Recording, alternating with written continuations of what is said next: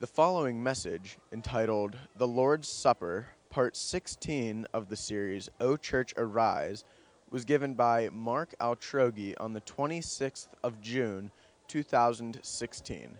To learn more about our church, please visit sgcindianapa.org. All right, now you can click the stop button. It's just like the regular square. I had experiences with the Indiana police long before John came on staff. When I was in high school, two friends of mine, Rick and Ken, who was known as Boss Man, and the three of us decided we would toilet paper a girl's yard in our class. And so all three of us went to her house on, I believe it was South 6th Street, and we were busily toilet papering the front yard, wrapping toilet paper around all the trees. It was really a nice job we had done. And Ken and I were over here occupied, and all of a sudden we see a police car, and it's pulling into the driveway, and we see the head of Rick in the back seat. And so we said, we can't abandon our friend. We could have easily escaped, but we didn't. And so the police officer gets out, and he was a well-known officer in town at the time. His name was Punch McGregor. Punch was his nickname. Did you ever meet him, John? He was actually a nice guy, but he acted really mean toward us that night. We actually, my friend and I, we made the punching sound when we would say his name. We talked about him often, so we would say, Punch McGregor. So Punch McGregor gets out of the car with our friend Rick. He comes over, we come, he takes us up to the front porch, rings the doorbell, knocks on the door, and the mom of the girl that we were toilet papering the yard comes to the front door, sees all the toilet paper, and he says, these boys were toilet papering your front yard. And he said, do you want them to clean it up, or you want to press charges? And she said, oh, if they clean it up, I won't press charges. And so Punch looks at us and says, well, boys, you want to clean it up, or do you want to go to jail? We'll clean it up. And I went straight after that. Had another experience with Punch later. When I was in college, it was a big weekend. It wasn't homecoming. I think it was another big weekend, and there was a lot of partying going on. And I was partying all day Saturday, and I was really drunk on Saturday night. And I was not. Obviously, I was not a Christian at this time. I went into the student union, the hub, with my friends, and we were sitting in this dark room. There was a band playing, and there was projected on all kinds of amoebas on the screen. This was the 70s, and the band was playing Dear Mr. Fantasy by Traffic, and I was getting sick to my stomach, and I thought I was going to lose it. So I go up the stairs, and there's a whole line of students coming in. There's no way I'm going to be able to get through the door, and there's Punch McGregor standing there monitoring the kids coming in, and he sees me, and I think I'm done. I'm cooked. He's gonna arrest me. I am so gone. And Punch looks at me and he says, "Look out! Make way! Everybody, let this guy out of here before he loses it." And he let me go out. He didn't arrest me, and I was grateful to Punch McGregor from that day on. He had mercy on me. He could have really given me a hard time, so I always appreciated him. So anyway, I've had nothing but great experiences with our police. And especially John. Love John. He has the best stories if you ever get to hang out with him. Well, this morning we're going to talk about the Lord's Supper from 1 Corinthians 11, 17 through 34. We're going to have communion after the message today, so you might be just thinking about that. Every September we have our church picnic. And can you imagine at the church picnic if some of us were pushing and shoving to get to the front of the line, and then we loaded up our plates with so much food that we ran out of food, and lots of people who came to the picnic got nothing, had to go hungry. Well, that was a little bit what it was like in the church at Corinth when they would come together for their regular common meals, as they're called sometimes, or their love feasts. Some were going ahead and eating, and some would go hungry. And I'll explain that in a minute. Then they would take the Lord's Supper, or communion, which comes from the word koinonia, or fellowship, or sharing. They would take the Lord's Supper together as if everything was just fine. And this was one more thing the Apostle Paul had to adjust them on. So we don't do that when we celebrate the Lord's Supper, but 1 Corinthians 11 has some important truths for us to contemplate and think about. And the big idea that I want to talk about, that this passage really talks about, is that the Lord's Supper is a time for us to reflect on what Jesus did for us and our relationship with fellow believers. So it's a time for us to reflect on what Jesus has done for us, and it's a time for us to think about our relationships with our fellow brothers and sisters. So first of all, let's pray, and then we'll jump in. Lord, thank you for your word. Thank you for what you have done for us, Jesus, which we sang about this morning. Help us to be ever just filled with gratefulness to you, Lord, for saving us. And help us, Lord, every time we have the Lord's Supper to remember what you've done for us. And just speak to us through your word this morning, Lord.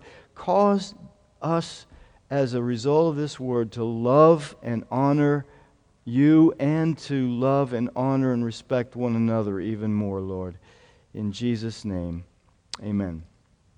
So first of all, Paul says communion should be an expression of love and respect and unity for one another.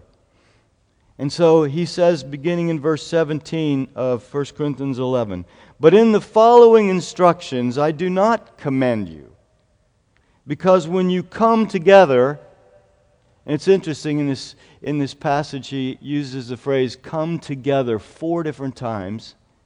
When you come together, it's not for the better, but for the worse. For in the first place, when you come together as a church, I hear that there are divisions among you. And I believe it in part, for there must be factions among you, in order that those who are genuine among you may be recognized. When you come together, it's not the Lord's Supper that you eat.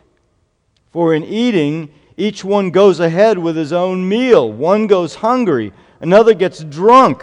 What? Do you not have houses to eat and drink in? Or do you despise the church of God and humiliate those who have nothing? What shall I say to you? Shall I commend you in this? No, I will not.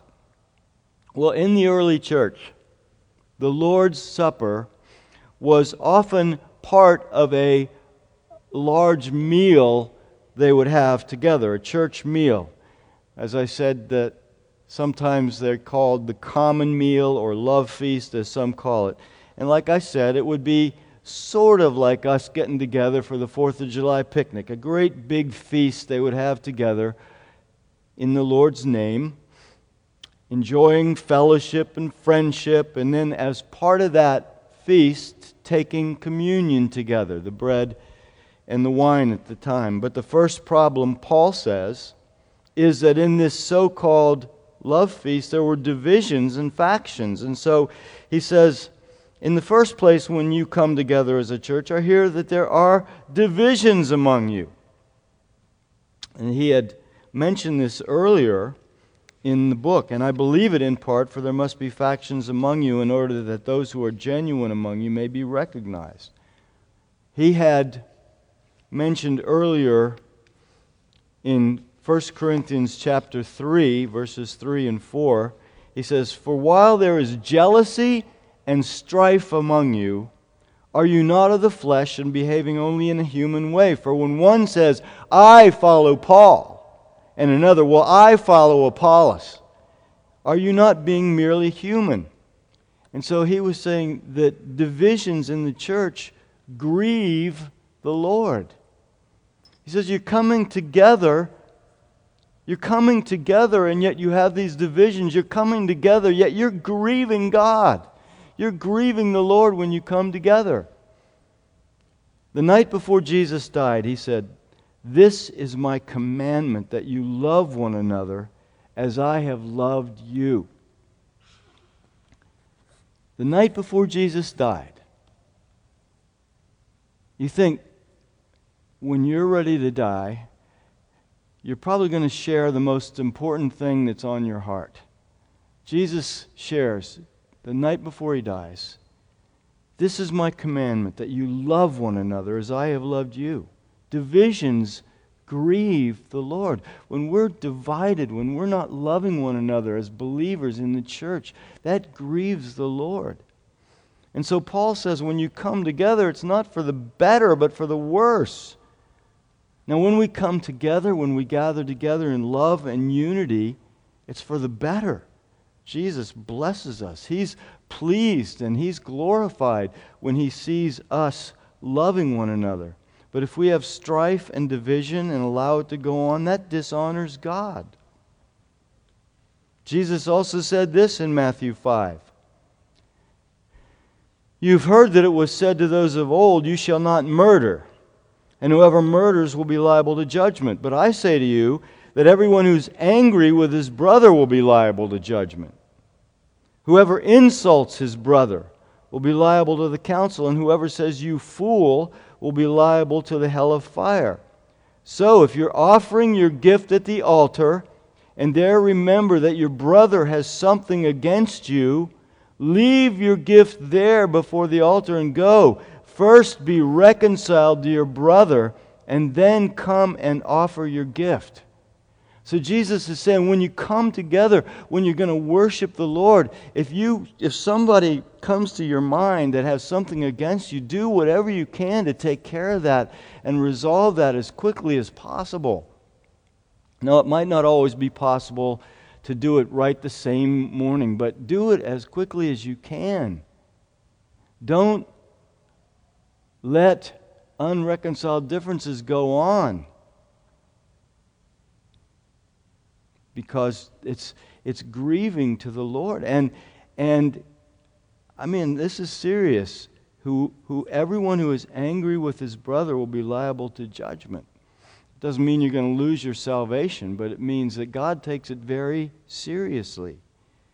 And so Paul says, what they were calling the Lord's Supper wasn't really that at all because of the way they were taking it.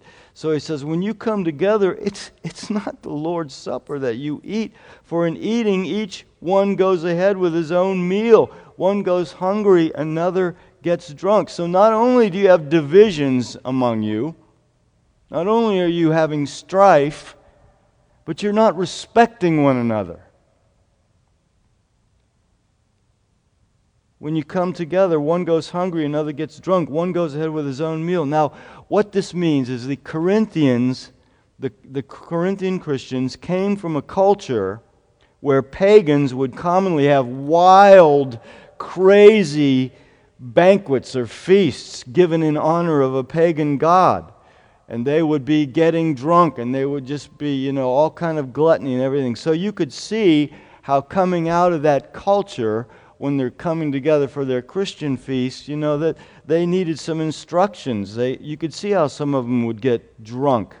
And also, in those days, at common meals, it was expected that the, quote, upper class would receive better and more food than the lower class. And so they were apparently carrying that custom over into the church, and the Christians weren't really sharing with one another. So at the love feast, the rich would bring more food. Rich people would come in loaded with food, and the poor wouldn't have much, and nobody's sharing their food. And so the poor in the church were going hungry, being neglected. The rich were going ahead and stuffing themselves and getting drunk. And Paul says this is bad. I mean, sometimes as I read through the whole book of Corinthians, all the problems that they have in the church, I could think, man, we're doing okay with the challenges that we have.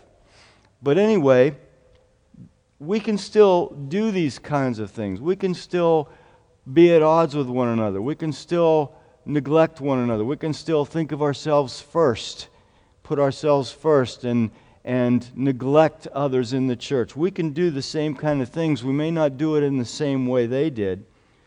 Verse 21, Paul says, "For in eating, each one goes ahead with his own meal. One goes hungry, another gets drunk." And Paul says this was humiliating to the poor in the church. So he says, "What? Do you not have houses to eat and drink in, or you despise the church of God and humiliate those who have nothing?" So the point is, Paul is saying that communion should be an expression of love and respect for one another and unity together.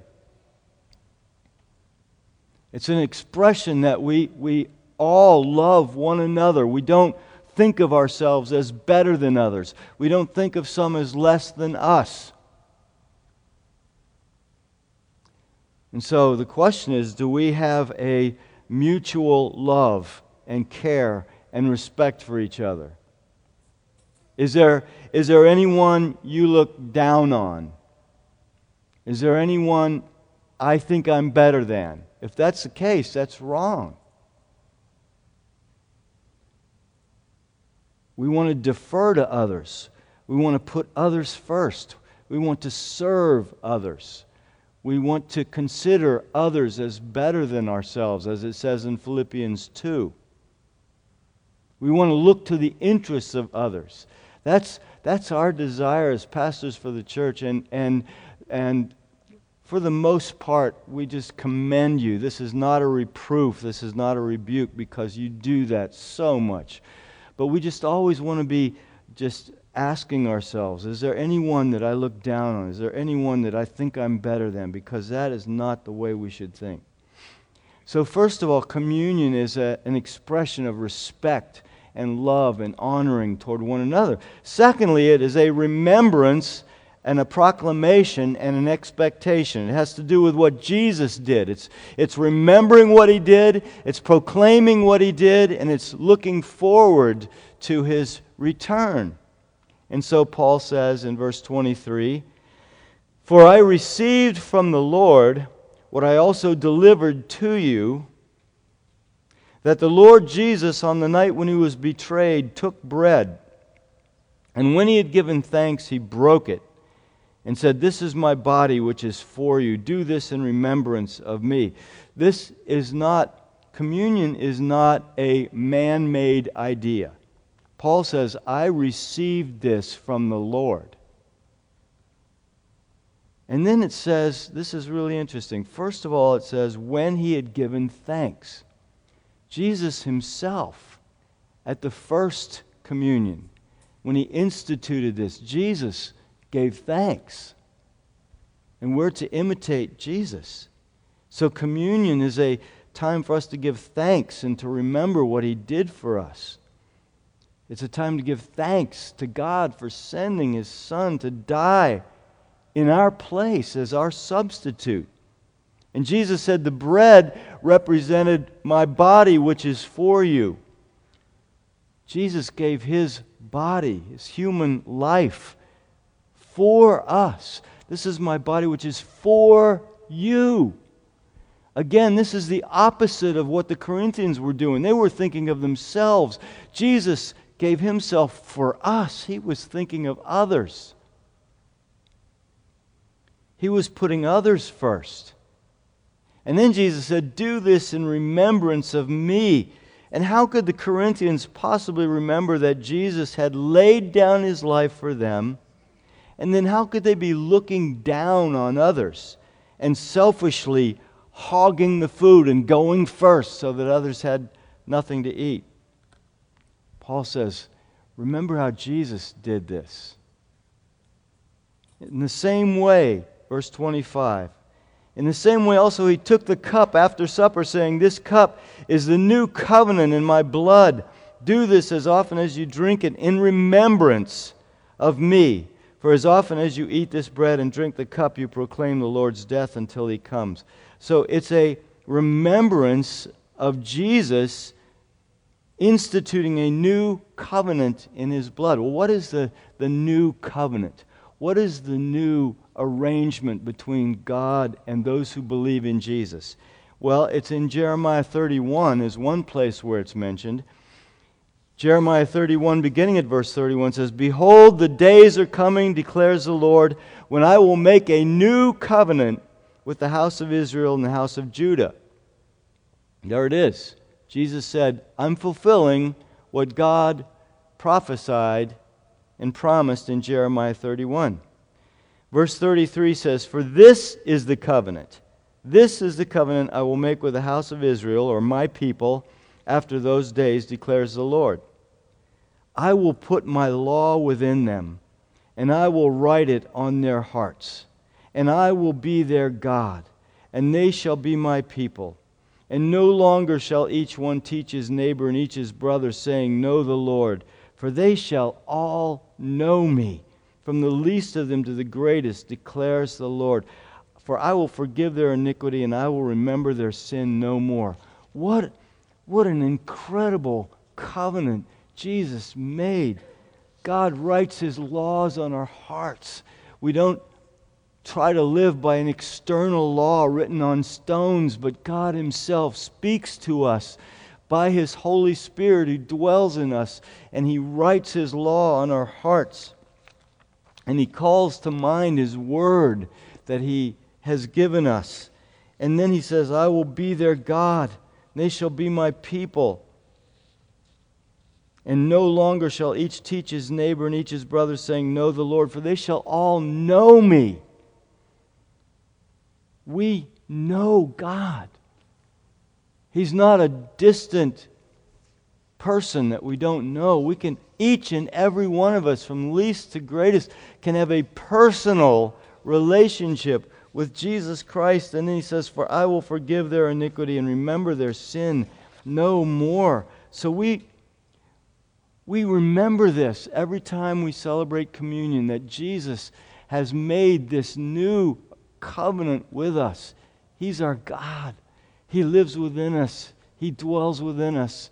He writes his law in our hearts. We can know him personally, and he has forgiven our sins and iniquities. So, Paul says, in light of this, treat one another accordingly. When you share the bread and the juice, when you share the cup and the bread, you're saying Jesus' death has transformed us. Jesus' death has transformed you. Jesus' death has transformed me. It's like the scripture that Alan read this morning. We've thrown off our beggar's cloaks. We're new creations now in Christ Jesus. So we remember that. We gratefully remember all Jesus has done for us. And if there's a brother or sister you're offended toward, remember, this is a brother or sister Jesus died for. Jesus shed his blood for that sister. He forgave my sins. He forgave her sins. So it's a remembrance. We're remembering these things. We're remembering the past. But we're also proclaiming something right now. He says, "For as often as you eat this bread and drink the cup, you proclaim the Lord's death until he comes." So it's now we're proclaiming, and we're looking forward to the future. So we remember the past, all that Jesus did in the past for us. We proclaim this now, his death, and we look forward until he comes. So we proclaim Jesus' death to our own hearts and to one another. It's only by the blood of Jesus that our sins are washed away and we're accepted by God. We need to hear this often. We need to hear the gospel all the time. It's not just once a year, not just once in our lives. We need to hear this all the time, that Jesus died for us and shed His blood so that we can be accepted by God, because we have such a tendency to slip back into our own thinking of my own worth, my own worthiness, my own work that I've done, my own deeds make me acceptable to God. No. No. We're accepted only because of what Jesus did on the cross. Salvation is a gift. We can never deserve it. We can never earn it. We always just must remember that we receive salvation as a free gift from Jesus. And we need to proclaim that, not only to one another, but to the world and to unbelievers who would come into the church with us. And it's also an expectation and a looking forward to Jesus' coming again. So when we take communion this morning, we're not only remembering what Jesus did in the past, we're not only proclaiming His cross to one another now and reminding ourselves now of what that means, but we're saying someday Jesus is going to come again. This life is not just now. We have a hope that we're looking forward to. Someday we will see Him face to face. And all of this is going to be worth it. Everything that you're going through, every bit of suffering, every bit that you go through for the Lord, everything that you give up for God, it's going to be worth it.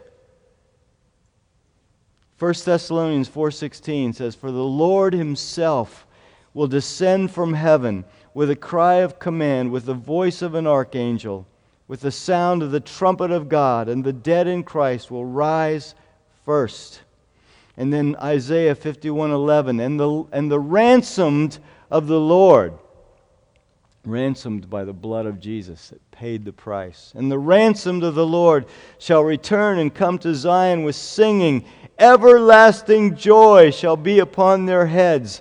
They shall obtain gladness and joy, and sorrow and sighing shall flee away." This world has so much sadness in it, so many hard things. Believers go through sad things and hard things, and children and sickness, and there's just so many hard things that we go through. But someday, everlasting joy will be on our heads. And sorrow and sighing will flee away. And Revelation says Jesus Himself will personally wipe away every tear from our eyes. We have hope. And it's not just a hope like, I hope this happens, but I'm not sure. No, this is a permanent, lasting, sure and certain hope. I know that I'm going to be everlastingly joyful no matter what I go through now. And the Bible says that our joy is going to be so great, it's going to make the longest and the worst trials we ever face just seem like light and momentary affliction. We'll say, boy, it seemed heavy at the time, but compared to this, Jesus, compared to seeing your face, that was light. That was light. It was momentary. It was nothing. That's what we're celebrating in communion today. Our everlasting hope. And it's also a time to examine ourselves. And so, verse 27, "Whoever therefore eats the bread or drinks the cup of the Lord in an unworthy manner will be guilty concerning the body and blood of the Lord. Let a person examine himself then, and so eat of the bread and drink of the cup. For anyone who eats and drinks without discerning the body eats and drinks judgment on himself. That is why many of you are weak and ill, and some have died. But if we judged ourselves truly, we would not be judged. But when we are judged by the Lord, we are disciplined so that we may not be condemned along with the world." So, this is a little bit of a tricky passage, but Paul says, "Whoever therefore eats the bread or drinks the cup of the Lord in an unworthy manner." Now, it says, "Whoever therefore." So we have to remember, whenever we see the word therefore, it means, think about what I said before this. In light of everything I've said before this, therefore, whoever eats or drinks the cup of the Lord in an unworthy manner will be guilty concerning the body and blood of the Lord. So, we have to remember, he's talking about our relationships with our fellow believers. He's talking about not considering others and just eating food and letting others go hungry and disrespecting others. So that's what this is talking about. So he says, whoever eats in an unworthy manner. Well, first of all, we're never worthy to take communion. We're never worthy of anything in God. We in ourselves are never worthy of any of God's blessings. It's by the grace, the sheer grace of God, that He gives everything to us. So what does this mean? To drink the bread or eat the bread or drink a cup in an unworthy manner. Well, we're going to look at this. Verse 29, for anyone who eats and drinks without discerning the body eats and drinks judgment on himself. So taking communion in an unworthy manner means taking it without discerning the body, whatever that means. Now the body here is a reference to the church family, the body of Christ, not the bread or Christ's physical body. So it's not saying if you take the bread without thinking of it as representing the body of Christ. No, it means without thinking about the church, without discerning the church body. And this is what it means. To not discern the body means to lack respect and love for the church family. That's what one commentator put it. To lack respect and love. So if you're taking the bread, drinking the juice without respecting the church body. In other words, if you're doing what the Corinthians are doing, if you're having divisions and strife and you're looking down on others and you're thinking of yourself first, that's not discerning the body. That's lacking respect and love for the church body. So then Paul says, let a person examine himself then, and so eat of the bread and drink of the cup. So this doesn't mean examine yourself primarily to see if I've committed sins. Lord, it doesn't mean examine yourself to see, well, did I get angry this week? Was I kind to my children? No. It's examining yourself to see what your relationship is like with other believers. Am I discerning the church body? Am I respecting, am I loving my fellow brothers and sisters? Now, it may have an aspect of, is there a sin I need to confess? But in context, we have to always read Scripture in context. He's talking about examine yourself to say, is there any brother or sister I'm not loving? Anyone I'm not respecting? Anyone I'm looking down on? And then in that case, ask Jesus to forgive you. Stop doing that. Repent. Turn to Jesus about that. And this is how serious He takes our relationships in the church. For anyone who eats and drinks without discerning the body eats and drinks judgment on himself. That is why many of you are weak and ill, and some have died. But if we judged ourselves truly, we would not be judged. But when we are judged by the Lord, we're disciplined so that we may not be condemned along with the world. Now, the judgment that we can experience if we're not treating one another with love and respect is not eternal judgment. God is not talking about losing your salvation. It's talking about discipline. God says, I will discipline you.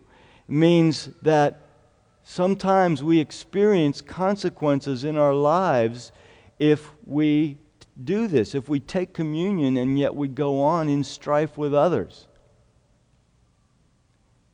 Sometimes, Paul says, some of you are weak and ill, and some have died. Now, that doesn't mean that if someone is weak or ill, we immediately assume they've sinned.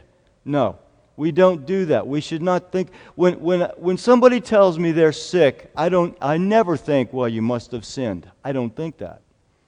It's worth it for me if I'm sick and if I'm weak or I'm ill. It's worth it for me to maybe examine myself, but I don't assume that of others. But Paul says that God will at times discipline us if we allow strife and division and disrespect for one another in the church.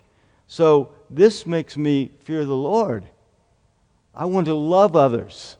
I don't want to be weak and ill, and I don't want to die. At least not prematurely. I know I will sometime. And so God says, if we judged ourselves truly, we would not be judged. So if we examine ourselves in terms of our relationships to others, and we want to take steps to love others and ask forgiveness and be kind to one another and not look down on anyone else, that's the kind of thing that will please the Lord, and that's a way that God will not have to discipline us. So Paul's conclusion then, in verse 33 and 34 is this: so then, my brothers. So when he says so then, he's concluding. So what am I saying? When you come together to eat. And so again, think of the whole context. Everything he's been talking about has to do with the church coming together for their love feast and for the Lord's Supper. So then, my brothers, when you come together to eat, wait for one another. If anyone is hungry, let him eat at home, so that when you come together, it will not be for judgment or discipline. About the other things, I will give directions when I come. So in other words, Paul says, love one another, serve one another, put others first, honor one another. If you're really that hungry, eat at home before you come to the love feast, so you can share with others. So when we have our picnic in September, if you're that hungry, eat at home first. If you feel like you got to rush ahead of everybody else. So anyway, the Lord's Supper that we're going to take right now is a time for us to reflect on what Christ did for us in our relationship with fellow believers. So in the back of the room, there are tables with bread and juice on it, and what we're going to do is go back, get a piece of bread and juice, and come back, and we'll take it together then. We do need you so much to help us to apply your word to our lives. Lord, we want to take this bread, we want to remember. We want to proclaim your death. We want to remember your death. We want to proclaim your death. And we want to remember that you're going to return again. Jesus, thank you for all you did for us on the cross.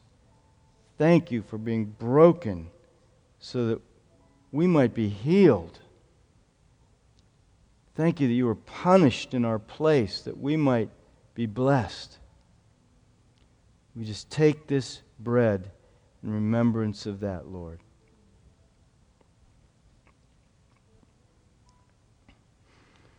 And Lord, thank you for this juice that reminds us of the new covenant in your blood, the new covenant,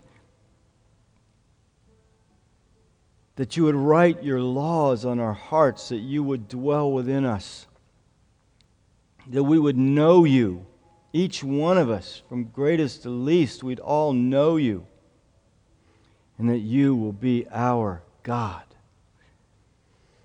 and that you forgive our sins and iniquities. And we thank you, Lord, for this new covenant that your blood brought us into as we take this juice.